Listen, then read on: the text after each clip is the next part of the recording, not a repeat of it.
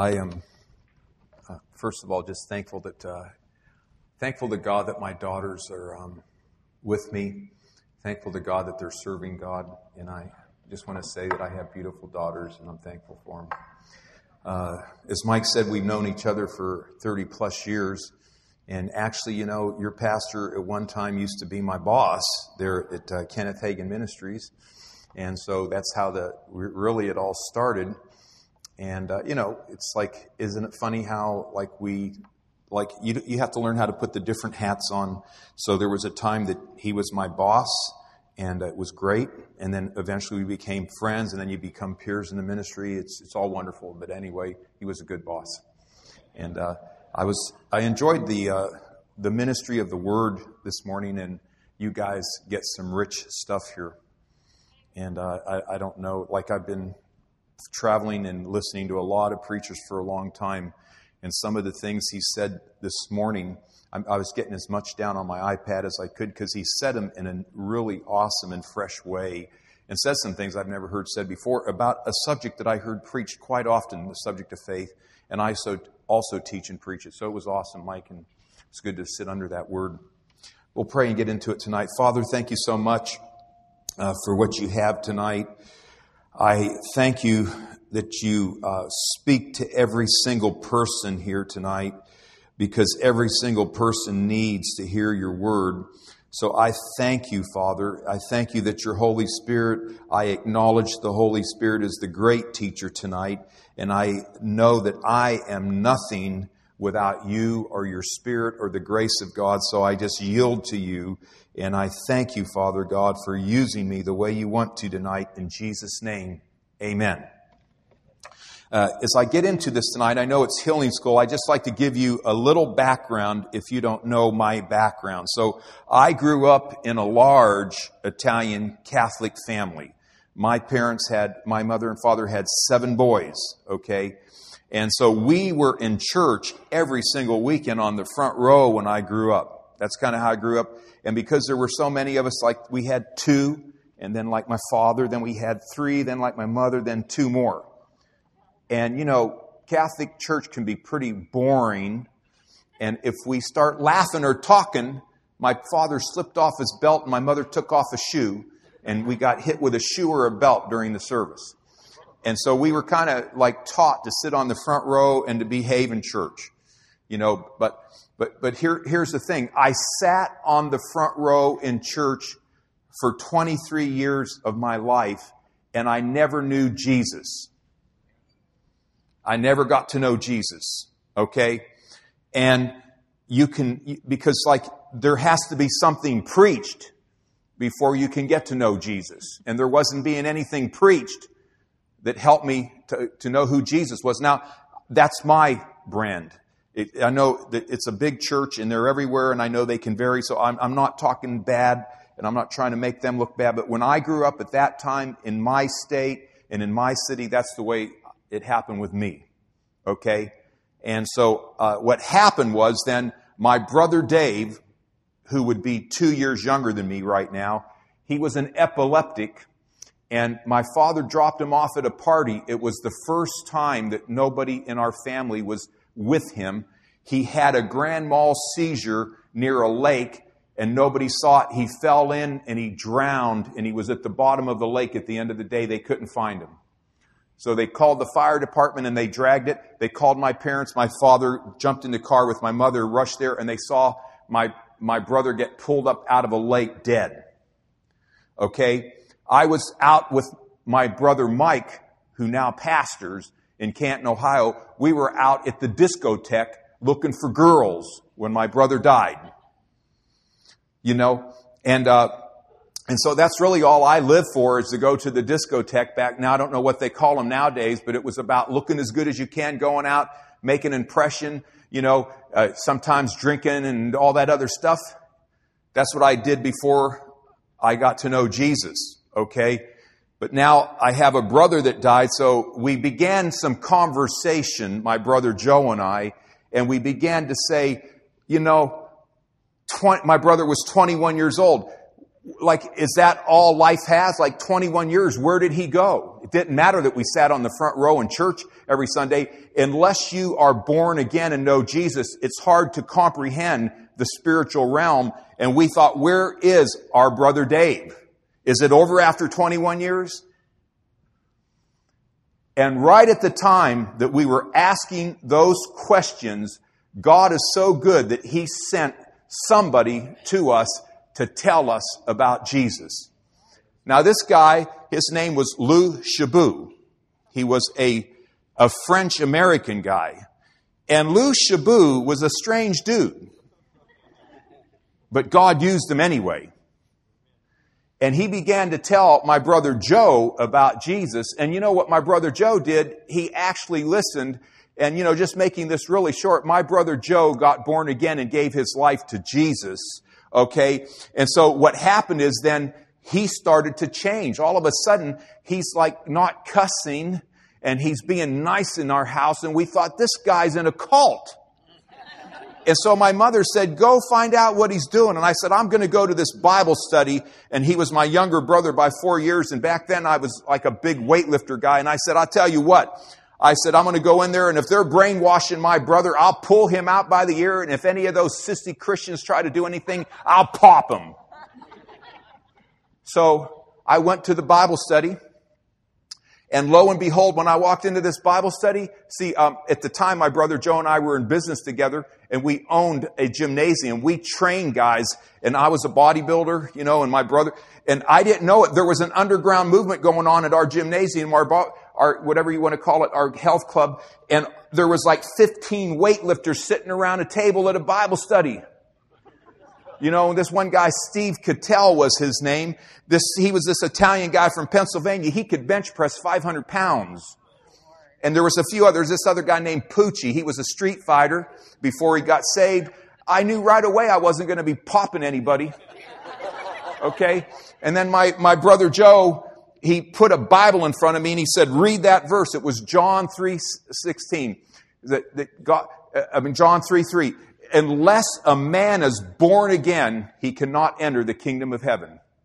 And I read that verse and I looked at my brother and I said, are you trying to tell me that I'm not going to heaven? You know all Catholics go to heaven. And my brother looked at me and he said, no, only the Catholics that are born again go to heaven. That was a good answer for somebody that was only saved a couple weeks. Well, I went to the Bible study a second time, and then I went to the Bible study a third time. But before I ever went the third time, I knew that I was going to accept Jesus that night, even before it started. I just couldn't wait for it to get over. When that Bible study was over, I told him at the end, I said, I would like to make Jesus my Lord. Now, Lou Chabot was shocked because he thought the devil sent me there to torment them. He had no idea what was going on in my heart, how empty I was, and how much I needed Jesus. And when we finished that Bible study, we all went outside. It was in the middle of the winter up in Ohio, Warren, Ohio, cold as all in January. But the restaurant was closed and they said, leave. We stood out in a parking lot and 15 big weightlifters held hands with me in the middle of the circle with little Lou Chabot. Lou Chabot was just a little guy, and he was hanging around all these big bodybuilder guys, okay? And Lou led me in a prayer, and I accepted Jesus Christ as my Lord that night. Now, I'm going to tell you this. Once I accepted Him and confessed Him as Lord, I had no joy. I had so much emptiness in me. I tried to fill the emptiness up going out to the nightclubs and drinking and all that other stuff. It doesn't work. And all of a sudden now, I accept Jesus as my Lord, and I'm no longer empty. I have joy. And somebody said this one time, there was this one young lady that was in a church, and every time she kept going to church, she would always come up and ask the preacher, if I get saved, can I still dance? And this one preacher kept saying no. Well, then there was a guest minister in, and she came up and asked the guest minister, if I get saved, can I still dance? And he says, if you get saved, you can dance all you want to. And she said, really? And she said, okay, I want to get saved. So she gave her life to Jesus. The next time the guest minister visited the church, the girl came up and he goes, hey, are you still dancing? She goes, funny thing, once I got saved, I didn't want to. You know why? Because as soon as Jesus comes on the inside of you, He changes your want to. and you want to do different things, and you have such a full and whole life. And so that's kind of like my background. So that's like over 30 years ago. And I tell you, it's been a good 30 years of joy and fulfillment. And so if you're sitting here tonight and you don't know Jesus, there'll be an opportunity for you. But I want to get back to my brother who died. He drowned. And see, when he drowned then, I wanted to say this, that we took him while he was alive to the priest. And he wanted to commit suicide, and so we took him to the priest because he couldn't ride his bicycle, he couldn't swim, he always had to have somebody watching him because at any time he could have a seizure. So we took him, and he wanted to commit suicide, and he was told this, he said, by the priest, he said, listen, this is the cross that God gave you to carry, and he said, because he trusted you like he couldn't trust anybody else, and you should thank him for this cross. Well, that didn't help my brother at all. But you see, then, at my brother's funeral, me and my other 5 brothers are standing there with my parents as people come by. And I told one of my brothers, at the funeral, I'm sorry, I got that mixed up. At the funeral, we were talking about going to the first people's house that had the lake and destroying it that night because we thought they collaborated and did something to my brother. That's like a whole different story. My father said, if you do that, I'll break your legs. That's how my father dealt with us before we were saved. But here's what I wanted to say. A year later, after we got saved, we met these 2 young ladies that led my brother to the Lord 1 hour before he drowned. They were at the party. And so a word of encouragement. You might think you have relatives that went to hell, but you don't know because God is so merciful. He gives everybody a chance to hear the gospel. But here's what I wanted to say. Once I found out that my brother accepted the Lord before he died and he went to heaven, you know what I told my brother Joe? I said, isn't God wise? He got our brother saved and then he killed him so he didn't have to suffer with epilepsy. Because I didn't know what the Bible said. I didn't know what the Bible said, okay? And so it's so important to know what the Bible says. And so, you might think that God might take somebody's life so they don't have to suffer. No, really, God wants to heal them so they don't have to suffer. Okay? So listen, here's what we're going to do. 2 things tonight. I want to first of all just say this. It's important for everybody, and I know you're so well taught, but it's good to hear it again. Here's the question. Is healing for everybody, or is it just for a chosen few people? Okay? And I know that most of you know it's for everybody, but here's the key to this now. You only would know healing is for everyone if you could find it in the atonement. If healing isn't in the atonement, then it would be for some people, but not for everybody. So we want to just look at something here in the Word of God tonight because this is the key to understanding this. So go to the book of Job, and here's where we'll start out tonight. Job chapter 19 and verse 25. It says this. It says, for I know that my Redeemer lives, and he shall stand at the last on the earth. So think about Job. Now, maybe some of you aren't churched people, and you're here tonight, and you don't know a lot about the Bible. So in a nutshell, Job had a lot of problems. Job had some tough things going on. But here's the thing. Job knew in his heart that in the last days, the answer to all his problems would stand on the earth. That's what he said. He said, my Redeemer lives, and at the last days, he's going to stand on the earth. So here's what was Job? Job didn't know it, but he was speaking and prophesying about the future. And basically, a lot of people like to get into the book of Job and say, well, Job is about suffering. But what I see the book of Job as, it's a mini story of redemption. And really, the book of Job is about this. Every single one of your problems are solved in Christ. That's what it's about. So he said, I know my Redeemer lives, and he's going to stand on the earth in the last days. Okay, so Jesus already stood on the earth. It already happened, and he already did some work. But here's something else in the book of Job. Every one of his problems would have been saved in Christ, but I want you to look at Job 33 and verse 23, 24, 25, and 26. And I don't know what translation it is. I don't always use the King James, but, and I didn't write the translation down on this, okay? But here's what it says. It says, if there is a messenger for him, this is one of Job's comforters, and he's trying to tell this to Job now. He said, a mediator, one among 1,000, to show man his uprightness. I want you to notice he's talking about a mediator there. Now, that translation says a redeemer. I use this because I like that word mediator. Jesus is the mediator between God and man. Okay, so it says now, if there's a mediator, if there could be this person that stood between God and man, if there could be somebody like that, okay, and then it says this in verse 24, it says, then he is gracious to him, and he says, deliver him from going down to the pit. I have found a ransom.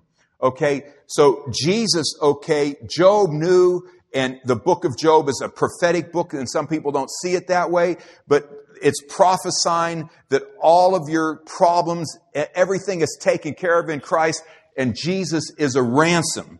Now look at this thing, like somebody says, well, is healing in the atonement? Even the book that has been used to prove that God, some people use it for that way. It's not that, it shouldn't be that way. Job has been used to say that we should suffer.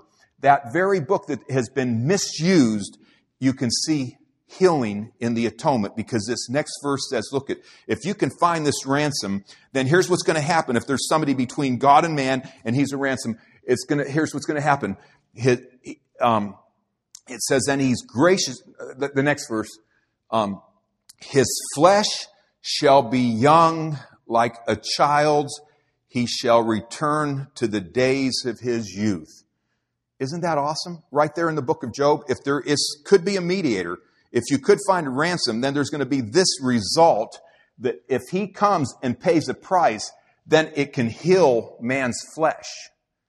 Right in that book, you can see that Job is a mini story of redemption, and you can see that healing belongs to everybody.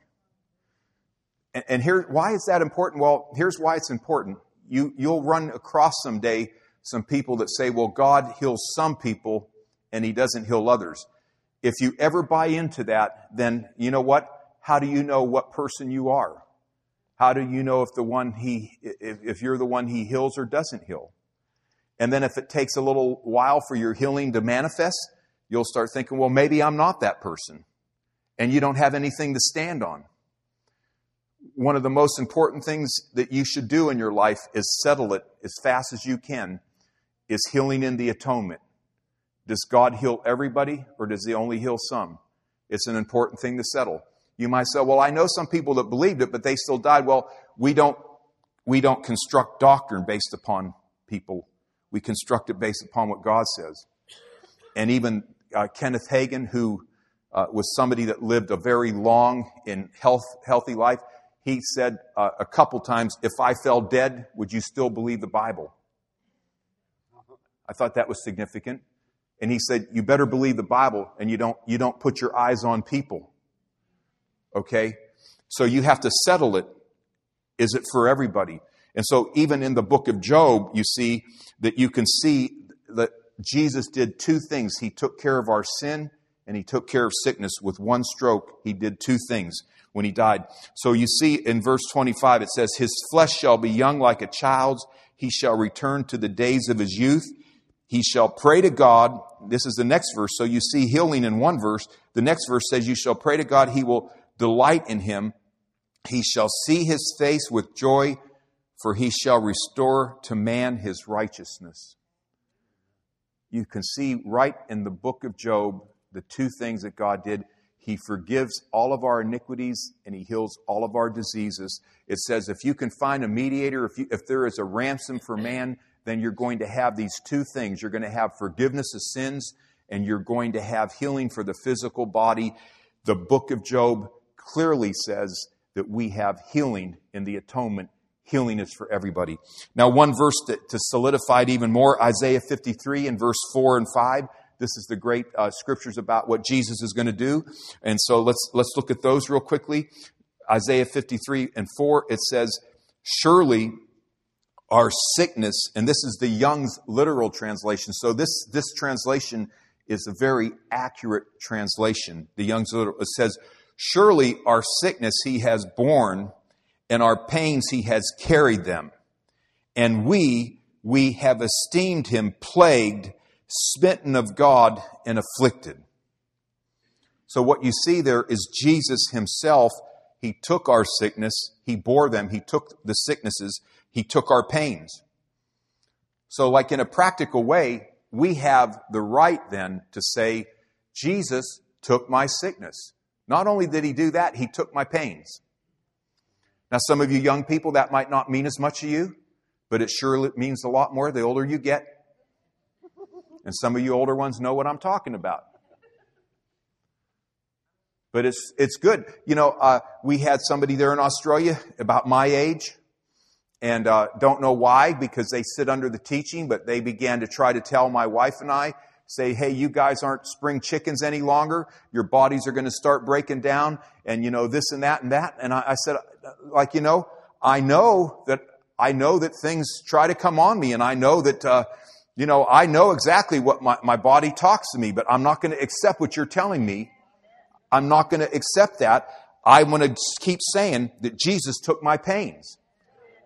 I'm going to keep saying that he took my sickness. I'm not going to give in to that. And, but people will try to get you to give into it. Okay? And then this next verse, it says, he is pierced for our transgressions, bruised for our iniquities. The chastisement of our peace is on him, and by his bruise there is healing to us. I like that translation. So what do you see there? You see the twofold thing. He took care of the sin problem, forgiveness of sins, and he took care of the physical body, the sickness problem. So you see that right there. You know, it goes through the Bible. You got Psalm 103. Bless the Lord, all my soul, and forget not all his benefits. Why? Because he does what? He forgives all of our iniquities and he heals all of our diseases. That one swing that he took care of two things: forgiveness of sins and also healing for the physical body. So here's a thought that you should really take in here. Our situation does not determine God's will for our lives. So your situation, my situation, does not determine God's will for our life. What determines God's will for my life, in your life, it's the Word of God that determines what's going on in our life, our destiny. It isn't what you're in right now that shapes your destiny. God already did everything to shape our destiny. And here's another thought. Our situation does not change God's Word. God's Word changes our situation. Okay, so you got these people out in the world, and they kind of just like wake up in the morning, and they wait to see how their day comes to them. And I'm so thankful that I heard somebody say many years ago that when Smith Wigglesworth woke up in the morning, that he didn't wait to see how his day came to him. He declared how his day was going to be. I'm glad that we don't have to live in darkness. I'm glad that we don't have to live a wondering life and wonder about things. I'm glad we can get up in the morning and say, this is what God's Word says about my day. And this is the way that I'm going to have my day. Instead of just living a wondering life, kind of like in the dark. It's kind of, isn't it amazing how that seems so stupid after you go this other direction? Thank God for his goodness. Okay? And so, here's the last thing that I want to get into. There's only two things. I wanted to talk and really show from the Word of God tonight that healing's for everybody. But then, if it is for everybody, the second thing that's important is then how does God deliver that to us? Okay? And really, when we think about how God delivers healing to us, there's different ways that God does. I mean, God is so merciful that He made it possible for us to get healing in a variety of ways. I don't think that God sat up there and said, well, I'm going to just do a variety, just to do it. I think because He's so loving and so merciful, He has a variety of ways that we can get to Him because He wants to make sure we get to Him. That's how good He is. And so there's certain things when it comes to healing. Anything that can happen more than one time the same way, you could say that's a method of healing. Okay? So Jesus, he went about teaching, preaching, and healing. Okay? So he explained, he proclaimed, and he healed. And something Jesus did quite often was he laid hands on the sick. The way Jesus delivered healing to people was by the laying on of hands. That's how he dispensed or delivered the power of God. You could say that's how he dispensed and delivered what someday he would purchase for us. He was giving us an example. He was here on the earth showing us someday that after he paid the sacrifice, that we could do the same works that he did. And one of the works that he did quite often was he laid hands on the sick. Okay, so I know that, let's just think about your life right now, because you're here. Some of you are here, and some of you don't need healing. Maybe the majority of you tonight don't need healing. So you're sitting in this auditorium, and maybe you don't need healing, but think about this now. How do you see yourself when you walk out the doors of this church? Do you see yourself as a lawyer? Do you see yourself as a doctor? Do you see yourself as a clerk? Do you see yourself as a truck driver? Do you see yourself as a carpenter, a plumber, a hairdresser? What do you say about yourself, and how do you see yourself when you walk out the doors of the church? Well, here's a thought if you haven't really thought about this. You should see yourself, in a sense, as a mini Jesus that's here to explain things to people, proclaim things to people, and demonstrate things to people. In other words, you do the greater works, and you do the works of Jesus and the greater works. That's how you see yourself. So you happen to be this Christian that lays hands on the sick. You do that, but you happen to be a carpenter. The carpenter's what you do to have finances. But who you really are is you are a powerful Christian in this earth, on this earth. That's who you really are. So you might think, what I need to find out, what am I going to do for a career? Well, career can bring in money, and it's necessary to live with money. But your greatest value is who you are for the kingdom of God. The kingdom of God is like the most important thing on the earth. The local church is the most important thing on the earth. That's the way I see it. You guys are quiet. Maybe you're struggling with that. General Motors is not the most important thing on the earth. Mobil oil company is not the most important thing on the earth. Pharmaceutical companies aren't the most important thing on the earth. Gold mines aren't the most important thing on the earth. The church is the most important thing on the earth. And the church is made up of people. That's the most important thing going on the earth. You want to, that's where you put the blessed place to put your money is in the church, because it's the most important thing going. It isn't any big CEO corporate thing going. Now, if you're a CEO, don't misunderstand me. I respect you for what you've done, but you're actually a born-again, Spirit-filled Christian in a place of a CEO, and you can get to some very influential people that I can't. And you're there to share Jesus with them, and you just happen to be a CEO. Okay? So you might not need healing tonight, but if you can get a grip on this, that, do you know how to deliver healing to somebody? Do you know how to do it? Because that's really what we're on the earth for. That's what we're on the earth for. I mean, there's nothing else there's nothing else that's fulfilling. I went to a concert. I stayed away from secular music for years. I was telling Pastor Mike on the way here that after I got saved, I didn't listen to secular music for almost 20 years. I was a musician. Like when you've been there, done that, and bought the T-shirt. Man, I've been a lot of places. I bought a lot of T-shirts.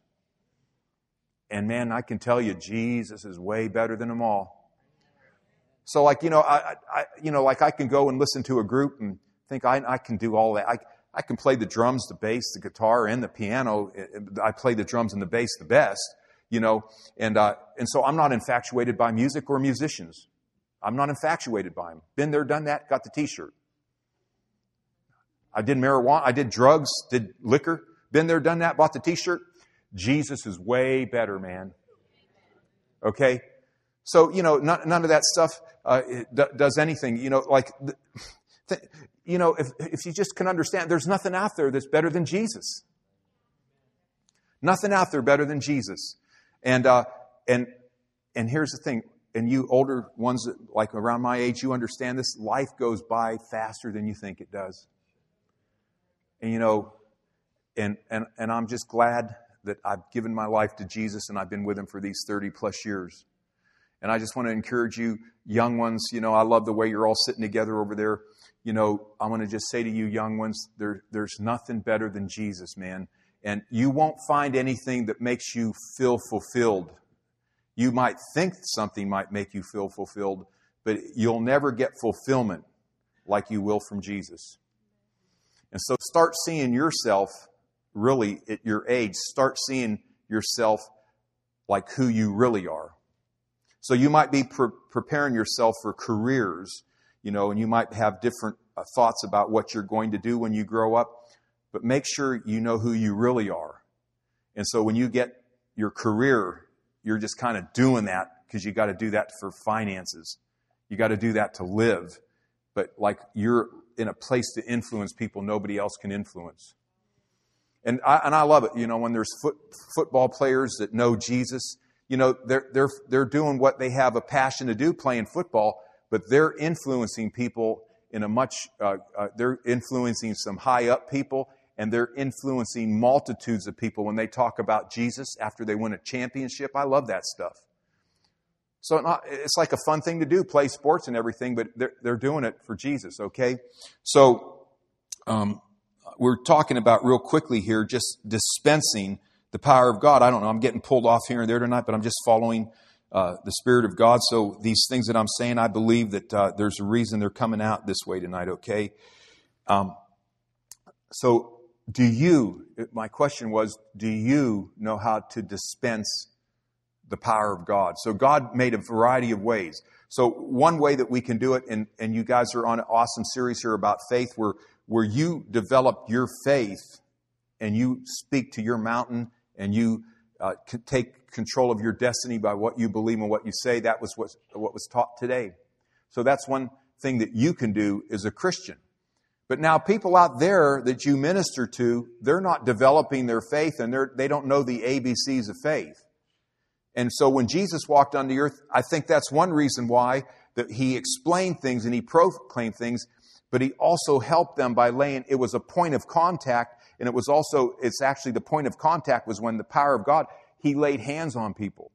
And God is so good. You guys, you can find people that aren't Christians that are sick, and if you share Jesus with them and pray for them, God will heal them before they get saved. And probably the thing is they'll want to get saved after they get healed. That's how good God is. So, like you have an unlimited possibility. Your possibilities are unlimited when you walk out those doors on what you can do. And so the thing is, you want to make sure you learn how to do it.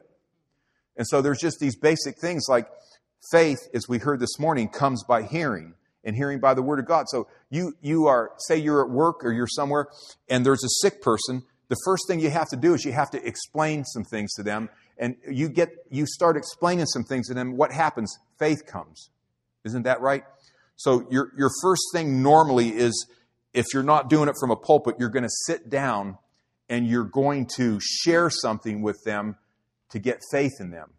So let's take the lady with the issue of blood, for example. The lady with the issue of blood heard about Jesus. It's that when she heard about Jesus, okay, she heard something, then she said something. So she said, if I can touch Him, I'll be made whole. So somebody told this lady that Jesus was anointed, and whoever touched Him or whoever He touched was being made whole. Okay? So what does that tell you? Somebody sat down with this lady and said, there's an anointed person, and if you can get to this person and touch him, the power will go out of that person and into you, and you'll be healed. Somebody told that to that lady. So what does that mean? They sat down and explained something to her. As a Christian, there's times that you have to sit down and explain something to somebody. Okay, that's the start. Okay, so you sit down and you say, hey, God will flow through people. And then you can talk about that. You can tell them, then show them that believers can lay hands on the sick and sick people will be healed. You show them that. And so you have to get it to where then especially your friends and your relatives, they don't really always want us to have anything more than they have. So like if you got relatives and family people and you got some friends, a lot of times it doesn't happen real quickly because they don't really want to believe that you got God flowing through you. And sometimes you actually have to pray that God sends somebody else to them. But there's other times that I've prayed for my relatives and I prayed for my friends before, and they were able to receive from me. But they have to understand that the power will flow through you. Okay, so here's some scriptures. Just to do that real quickly, like Numbers 27 and verse 18, it says, the Lord said to Moses, take Joshua the son of Nun with you, a man in whom is the Spirit, and lay your hand on him. So he does that, and look at verse 23. It says, he laid his hands on him and inaugurated him just as the Lord commanded by the hand of Moses. And then in the book of Deuteronomy, chapter 34 and verse 9, here's the results. It says, now Joshua the son of Nun was full of the spirit of wisdom, for Moses had laid his hands on him. So the children of Israel heeded him and did as the Lord commanded. So what happened here is you see that there was a transfer of wisdom, because the laying on of hands was a point of contact, and God used that, and God took the wisdom that Moses had and got it into Joshua. So you see that there was something that happened by the laying on of hands. Now, so if you're going to minister, you have to believe that you have something. You have to believe you have something. Okay? If you don't believe you have something, it limits you. So you have to be willing to sit down with somebody. You have to find out kind of where they are. You got to let the Lord put some scriptures in your heart. You can share some scripture, but then you have to believe you have something. Okay? Look at this scripture here. 2 Kings 13 and verse 20, it says, Elisha died and was buried. Every year in the spring, Moab's leaders sent raiding parties into Israel. So Elisha's, dead. And then, and then 2 Kings 13:21, it says, once, while some Israelites were burying a man's body, they saw a group of Moabites. The Israelites quickly threw the body into Elisha's tomb and ran away. As soon as the man's body touched the bones of Elisha, the man came back to life and stood up. Now, what does that tell us? It tells us that there was a dead prophet, and his bones still had a residue of the power of God in him. And this dead soldier hits the bones, and God's power and life goes into this dead soldier, and he raises from the dead. Now, that's a dead prophet's bones. Now, it's believers, God said this. He said, you'll lay hands on the sick, and the sick shall recover. That's what he said. God's saying, whether you can see yourself that way, whether I can see, and I can believe it for myself. I believe God's power flows through my hands. I don't say that out of arrogance, but I say it because the Bible says it. Okay? And you have to believe you have something to give. Peter and John, they said, when they prayed in the book of Acts, they said, such as I have, I give. They knew they had something to give. Okay? So, if you don't know that yet, and you think that you're always the one that has to get it from somebody else, you kind of locate yourself and I got to go up a level here. Because if you're a Christian, you have to believe that you can lay hands on the sick and you have something to give. Doesn't mean that you go into the full-time ministry. It doesn't mean you don't need a local church. Every evangelist need a local church. Like pastors, everybody needs a pastor. Before I pastored, I had a pastor. Okay? But people in church, though, they can minister. Everybody that sits in a pew has the power of God that flows through them. And you have to know that you have it. Okay? So we could say this, that one of the ways, not the only way, because there's a variety of ways, but one of the ways that God gets His power to people is by the laying on of hands. So you can say the laying on of hands dispenses God's power. So can you believe that about yourself? Do you believe that your hands are holy? Do you believe that God's power will flow through your hands? And there's stories about some of you younger, smaller kids. There's stories about kids your age that laid hands on the sick, and God's power flowed through kids that were only 10 and 13 years old, and and there were significant healings that took place from younger children laying hands on sick people. Okay? So it doesn't mean you're ready for a leadership position when you're 10 and 13 years old, but what it does mean is you're a Christian when you're 10 and 13 years old, and it says believers will lay hands on the sick.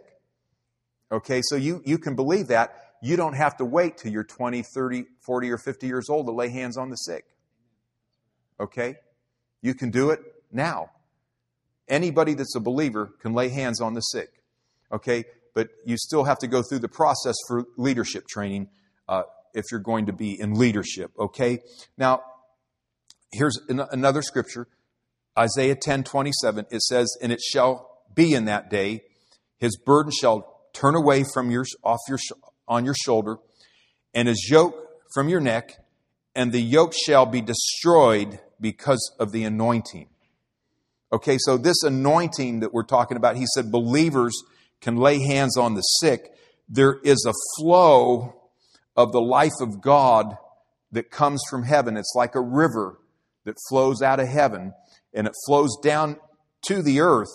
And the way that this river will not in every situation, because this river can come into this building, and there can be like the Holy Ghost falling in here like a corporate way. Okay, and that happens.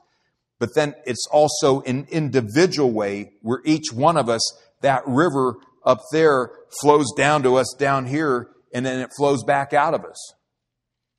So Peter and John knew it. They said, "Such as I have, I give." They knew that there was this river flowing through that would flow through them.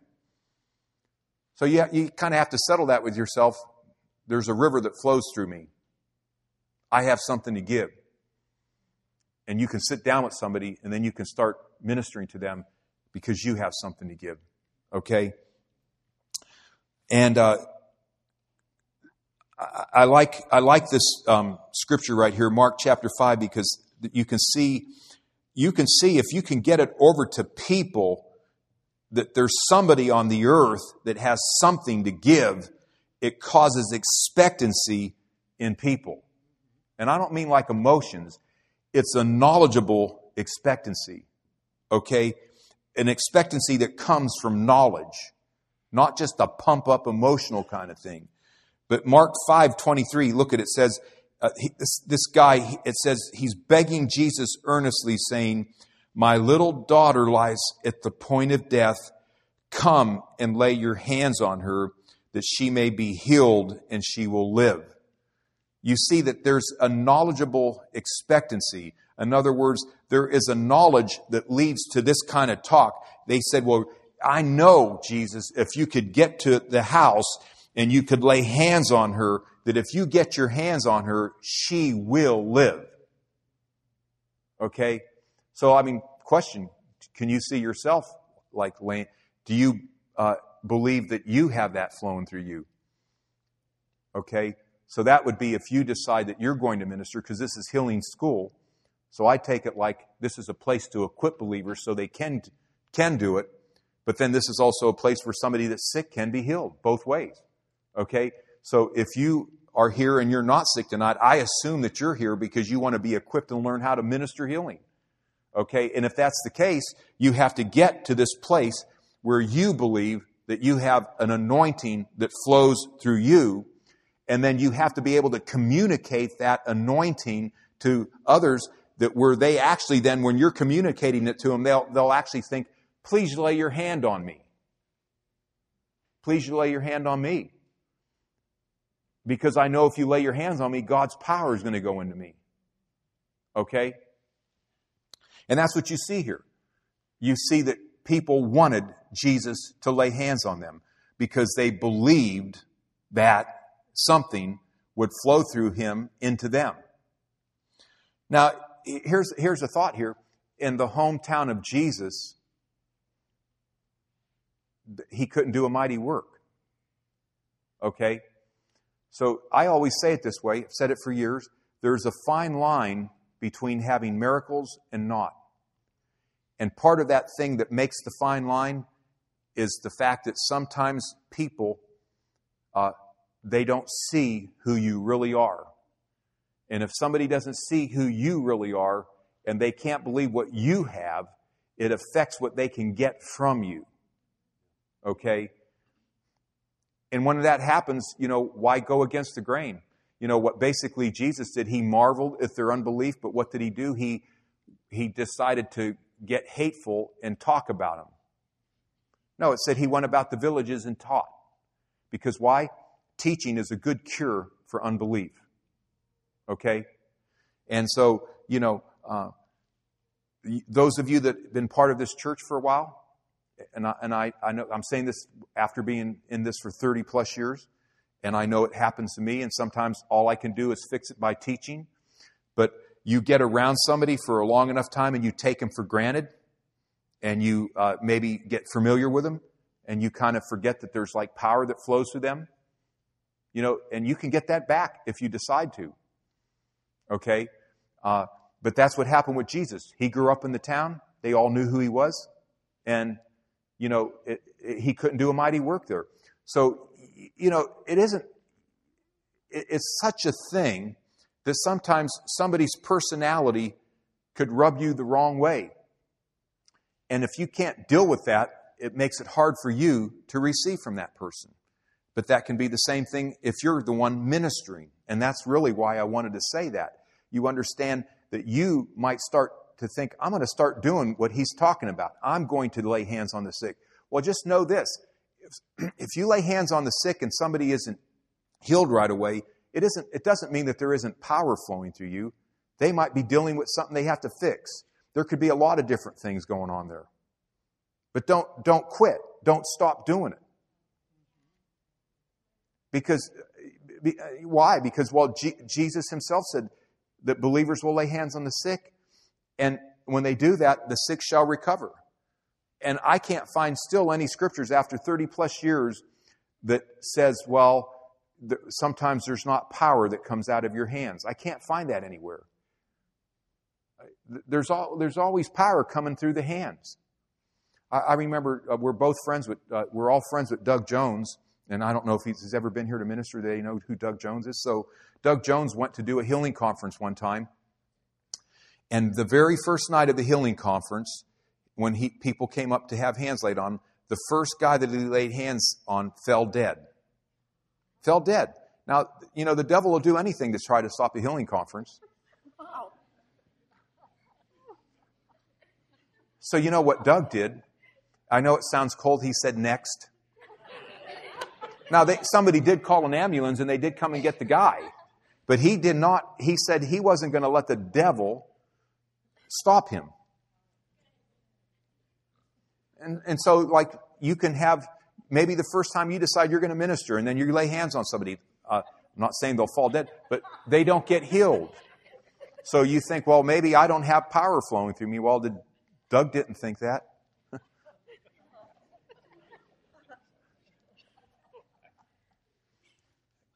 And so you have to believe what the Bible says about your hands. And that's what Peter and John, Peter and John believe what the Bible said about not only their hands, they believe what the Bible said about what comes out of their mouth.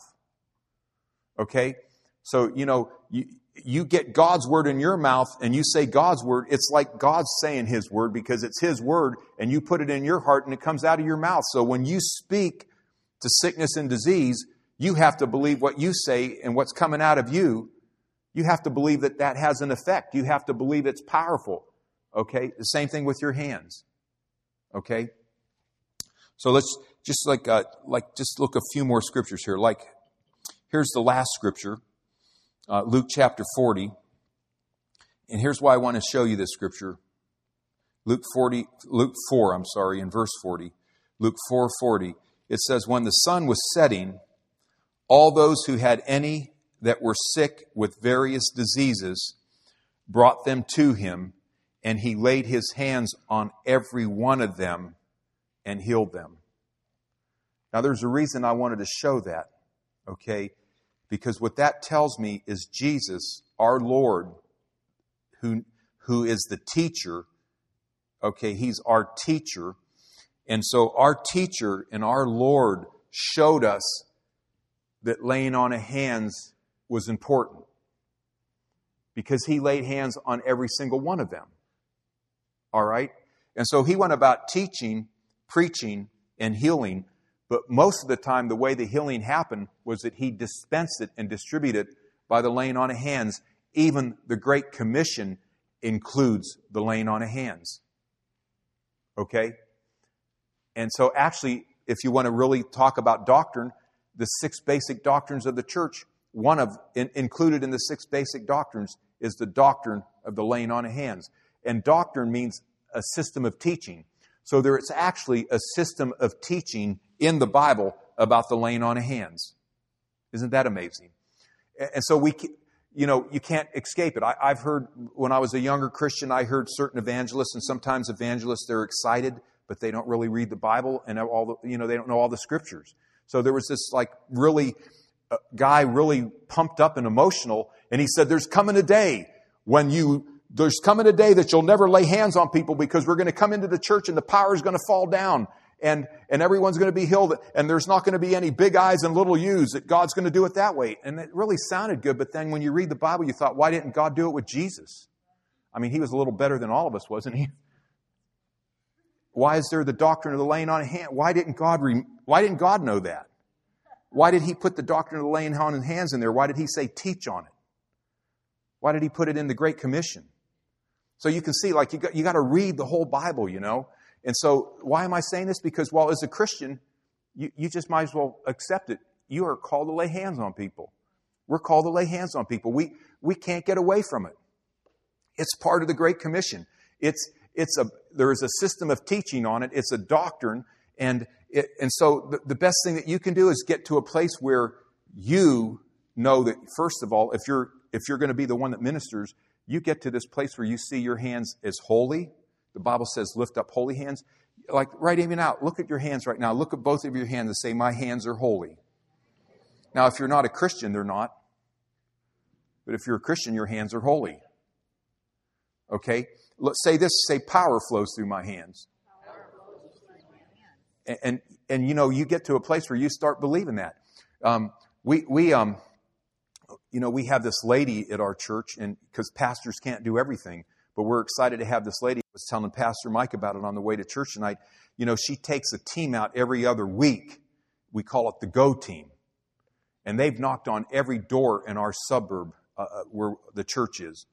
And she takes these people and, she just gets them ready to share the gospel. Then she gets them ready to pray and lay hands on people. But we have church members that go out every other week on a Saturday morning. Like I say, I couldn't do it. I can't do everything. And if she wasn't there, and I'm just believing that, she's 65 years old, I'm believing she's training up some younger people to take her place, because we want it all the time to go on. But you got church members knocking on doors, sharing the gospel with people, and then there's sick people in the house, and they're laying hands on people, and we got all kind of testimonies of people being healed. Okay? And I remember this story that Kenneth Hagin told about this lady in Texas, okay? And this lady in Texas, she was known in, I don't know, the mile radius was something like 50 or 100 mile radius of where she lived. But it's like when there were sick people in that area, they didn't even always call for the pastors. They called for this lady. So Kenneth Hagin asked one pastor, does she have a call to preach from a pulpit? The pastor said, not that I can tell. She's a Christian, and she's just doing what the Bible says she can do. She's going house to house. She'll knock on the door. And the way that she got in, she would say, is there any sick people in the house? And if they say there's sick people, she'd say, can I pray for them? She didn't say, I'm going to share scriptures. But then if they let her in, she'd sit down, and then she would open her Bible and give them a few scriptures, explain some things to them, lay hands on them. And so many people got healed. She had a reputation that was like something where a 50 or 100 mile radius in a place in Texas there. So, you might say, well, I'm a Christian, but I don't have any purpose. Well, I tell you, Jesus said the same work, the works that I do, you'll do too. There's purpose right there. I think my wife said a long time ago something that never left me. I know she said it. I don't know why I think she said it. But she said a Christian that says they're bored really doesn't know God and what they have in God. Because Christians should never be bored. Okay, because there's just a whole world of stuff we can be doing. There's a whole world of purpose, and so you don't have to be bored, okay? So here's one last thing about the laying on of hands, okay? And this is something that I learned from Kenneth Hagin, and I'm so thankful. He said this about the laying on of hands. He said, it's done in obedience to God, and as we obey Him, the law of contact and transmission is in operation. So laying on of hands is done. The Bible says the believers will lay hands on sick. So it's done in obedience to God. And as we obey Him, there's a law of contact and transmission that goes into operation. And then he would always explain it. He would say, the contact of my hands transmits God's healing power into the sick body. Okay? So that's for all believers. The contact of your hand on a sick person will transmit God's healing power into that sick person. And really, that's why Jesus had such an effective ministry, because, sometimes it's a momentum thing, and there was quite a bit of momentum that started that everybody was saying Jesus was anointed. Everyone was saying Jesus was anointed. And so they always said He's anointed. Well, when they were saying He's anointed, and then they added on, and whoever touches Him, or if He touches you or you touch Him, that anointing and that power goes into you, that thing started to build momentum. And everybody was expecting, and they were trying to get to Jesus and touch Him. So I'll say this, just think about a church full of people that start talking that way. Okay? Just think about that, saying, that we have God's power in our church. People that walk into our church are healed. Anybody in our church, if our pastor lays hands on people, if our pastor lays hands on you, he's anointed, and the power of God goes out of him and into you, you'll be healed. If anybody in our church lays hands on you, we have power flowing through us. When we lay hands on people, God's power is transmitted into them. Just think about that, because that's what was going on when Jesus walked on the earth. And that's why it started to build and get bigger. So, instead of sitting around waiting for something to happen, we can all get up and start obeying God and see things happen. Okay? Hallelujah. Father, I thank You for everyone here tonight, hungry people, Lord, with sweet spirits in this place. And I thank You, Father, that they desire so much to do Your works. And Father, for anybody that's here tonight that has any kind of sickness or pain in their bodies, Lord, we especially, Lord, want to think and focus in on that right now. And Father, I taught and I preached tonight that believers can lay hands on the sick. And so tonight we want to give You an opportunity to do and to perform and confirm Your word, because signs will follow Your word. And so we thank You, Father God, that we are able now to be doers of what we heard tonight. And so, Father, I thank You, first of all, that You prepare people's hearts. Father, help them to receive. And I know, Father, faith comes by hearing, so I know that's already done. So I thank You, Holy Spirit, that You're just making things real to people on both sides. I thank You that if there's anybody with pain or sickness in their body, that You're making it real to them right now.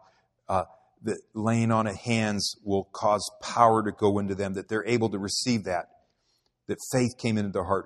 I thank You for the believers here tonight that are going to lay hands on their fellow believers, that they have confidence and they believe that faith came into their heart, and they can believe that they got power flowing out of their hands tonight. And I ask and request that in Jesus' name. Now, I just want to look around right now. If you have any pain or sickness in your body, we're going to let God confirm that, but we're going to do it this way. I actually thought I was going to lay hands tonight, and then as I got preaching, it kept going to the believers doing it. And I didn't have that in here in my notes. And so I believe God wants to do it that way, and that He wants the believers to get up and do it. Okay, so I'm going to ask you, you can just stay in your chair and stay seated. If you have any pain or sickness in your body, slip your hand up, and then we're going to get a couple believers around you to lay hands on you right there. So you keep your hands up. Now, believers, I want you that are around these, we need 2 or 3 people on each one. So you guys keep your hands up, and then believers get around these, and then I'm going to lead you. We're going to also speak and use our authority and say some things. So as soon as you get around those that have their hands up, we're going to say some things together, okay? So let's...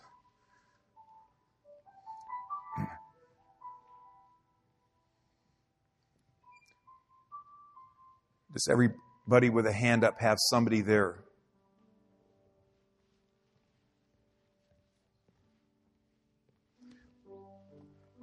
So it just helps to say this. You that have your hands up, I want you to say this. You that have your hands up, say this together. Let's all say it together and help them. We'll do it together. But say this. Say, when hands are laid on me, God's power is going to come into my body. It's healing power. It will undo the work of the devil. And it will bring wholeness and life into my body. And I shall be healed when hands are laid on me. Now, those of you that are laying hands, say this. Say, when I lay hands on these people, power will flow through my hands. Healing power will flow into their bodies. So you're already doing it. So let's just do this right now. Let's say it. Let's say this together. The power of God is going into these that have their hands up, causing a cure, bringing wholeness, driving out sickness, driving out disease, bringing about complete wholeness in the name of Jesus. Hallelujah. Now, I believe that.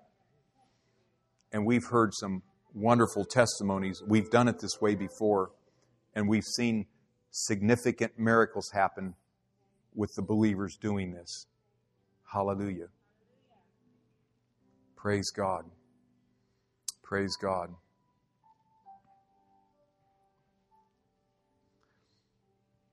So we'll just thank God for that. And I have one more thing to do. So as you guys can find your way back to your seats, and you that had hands laid on you, will say a few things here. But before I pass it back to Pastor Mike, I want to refer back to where I started tonight when I told you about how I grew up in a large Italian Catholic family. And there came a day that somebody told me that unless you're born again, you cannot see the kingdom of heaven. And I don't like leaving any service without making sure people have this opportunity. If you're with us tonight and you've never had the opportunity to confess Jesus as your Lord, and I'm going to make it clear, I was in church every Sunday, and we had this thing called the act of contrition in the Catholic Church. Anybody else grew up Catholic? You know what I'm saying about the act of contrition. I believe in God, the Father Almighty, creator of heaven and earth. I believe in His only begotten Son. Listen, I said that every single week because we weren't allowed to miss church. You know, like Christians today that believe in healing, they don't come to church if they have the flu. My parents made us go to church if we had the flu. They were hardcore. I hardly missed a Sunday for 23 years. You almost had to be dying not to go to church with my parents. And I said the act of contrition every single week, and I did not know Jesus. You know why? Because you just grow up from a little child, and it's just a habit. You don't really say it with your heart. It doesn't come from your heart. So it's just like it's something you do. And for me, in my case, it was like, can't wait. It was such a boring service, you just couldn't wait for it to get over. So after saying it for 23 years, I never knew Jesus. He was not my Savior, and I didn't have a personal relationship with Him. Okay? And so, what am I saying? It doesn't matter if you grew up in church. What matters is, have you ever confessed Jesus as your Lord? And when you did it, did you really mean it? Did you do it from your heart? That's the question. And so I don't like to dismiss any service without giving everybody an opportunity to do that. So I'm going to just ask everybody to close your eyes for just a couple seconds, just to make it easy.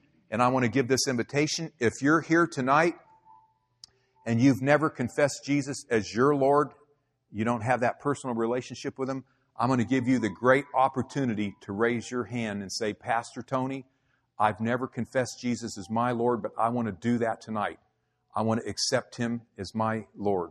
I'm going to look around before I pass it back to Pastor Mike to make sure that everybody sitting in this room is born again and they know Jesus. Now, sir, are you worshiping the Lord, or are you raising your hand because are you just worshiping the Lord? Or you raise your hand because you want to get saved tonight? Glory to God. Glad to hear that. Is there anybody else that wants to join him? Say, Pastor Tony, I want to get saved tonight. I want to make Jesus my Lord. It's the best thing you'll ever do.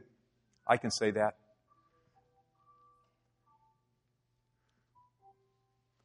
Just look around, give you an opportunity. Don't let fear stop you. Hey, I had the fear thing, and I was afraid to do this, but I'm glad I broke through the fear thing, and I responded and got saved. Just looking around here.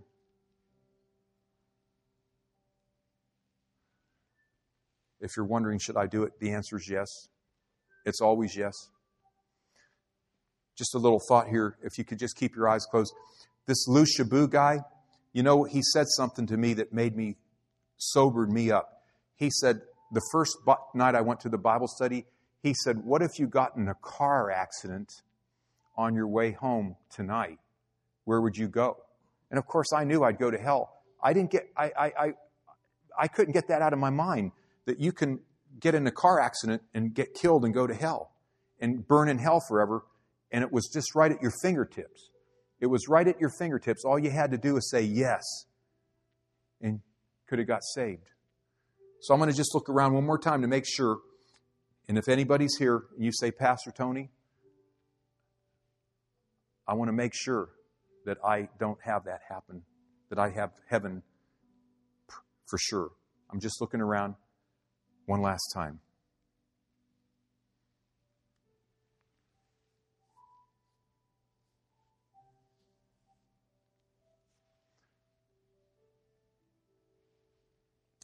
Okay. Now I'm going to lead, and I'll just make it even easier. Maybe maybe somebody's afraid to put your hand up, and you should. Well, let's all say this prayer together. Then Pastor Mike's coming, and then, sir, somebody in the church will find you to help you later. Okay, but let's say this together.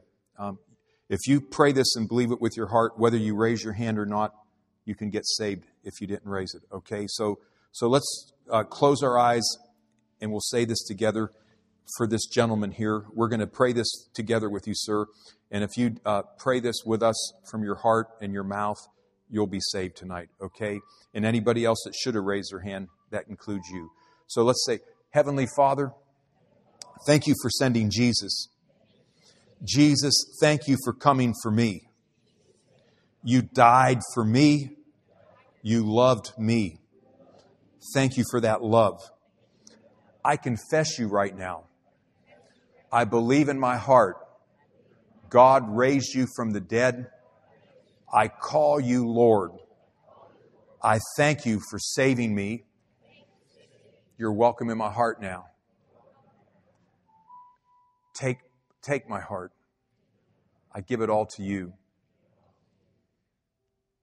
Because you love me, I can love you now. Amen. And so you understand that the Bible simply says if you confess Jesus as Lord and believe God raised Him from the dead, you'll be saved. You know, and so if you did that tonight, you're saved, okay? So Pastor Mike's coming, and don't forget that you're ministers of the gospel.